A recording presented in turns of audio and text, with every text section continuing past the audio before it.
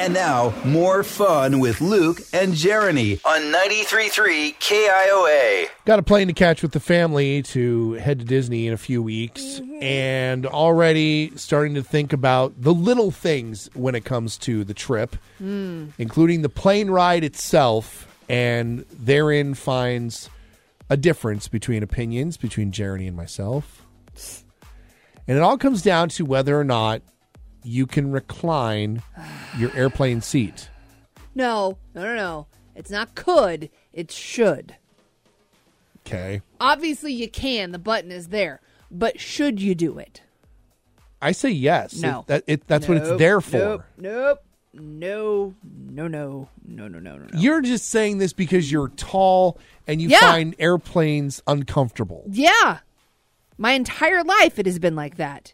If you are over 5'10", you're not comfortable on an airplane. And they just keep making the seats smaller. Are you saying it's over 5'10" because that's how tall I am? Yeah. And you think I'm comfortable on airplanes? Yeah. You're comfortable enough to recline. I recline because it's an option available to me. But it's rude. You shouldn't do it. It's not rude. Yeah, it is. You're taking up somebody else's space. You're taking up, it's like 2 inches. Doesn't matter. And half the time, I barely even notice when the person in front of me is reclining. All of a sudden, well, at the end... good for you. Must be nice to be 5'10". Aaron and I took a flight. We went to England a few years ago. Uh-huh. It was the longest, most uncomfortable flight of our lives because we are the type of people that the second we sit down, our knees are on the seat. Yes. You can barely get the tray table down because our knees are literally shoved up against it. So you're going to tell me the fact that we already can't move, you're going to come back 2 more inches? The whole seat itself doesn't it slide does. back. It's the top of it that leans back. No, it doesn't matter. The whole thing moves back, and it is the most uncomfortable situation ever. Aaron actually almost got into a fist fight with a guy because he kept putting his seat back even further and further, and when it wouldn't go any further, he would push it. The man would push the seat back because he didn't think his seat was going back far enough. So, of course, Aaron, being the passive-aggressive one that he is, was tapping on the little screen, playing some sort of game that he knew was going to be really annoying to that dude.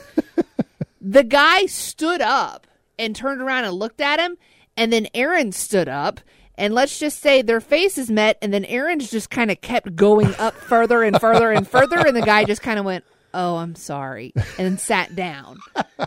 Not because he was scared of the dude, because he realized Aaron was 6'6", sitting behind him, and he was shoving him into his seat even more. Well, you must have been on a plane that reclined even further than normal because, like I said, I barely notice. Because you're 5'10". You don't understand. You don't understand what it's like. You don't get it.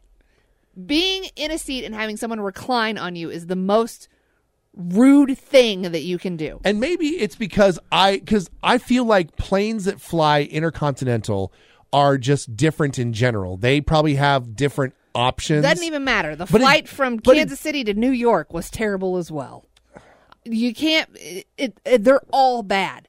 The reclining of a seat should not be an option. I feel like A, it should, but B, I don't do it just because I don't get any extra relief from it. Well, good for you. Because they don't recline far enough. Yeah. But I don't want it to recline too far because I don't want to inconvenience the person behind me. Oh, so you do admit that it's an inconvenience to the person behind you. If you were going back like 10 inches, yeah, but it goes back like 2. It's still too much. If you want to recline, I would say the best thing to do is to ask the person behind you. Because also if you have somebody like, say, on a laptop, they have their tray table down on the laptop, that seat comes back, your laptop is already going to start closing. Mm. Even though it's only 2 inches, it's more than 2 inches. It is annoying and it is uncomfortable and it makes the flight even worse. People are already on edge getting onto a plane. The second you start taking up what little space they have left, nope. You're on edge talking about a plane. Nope.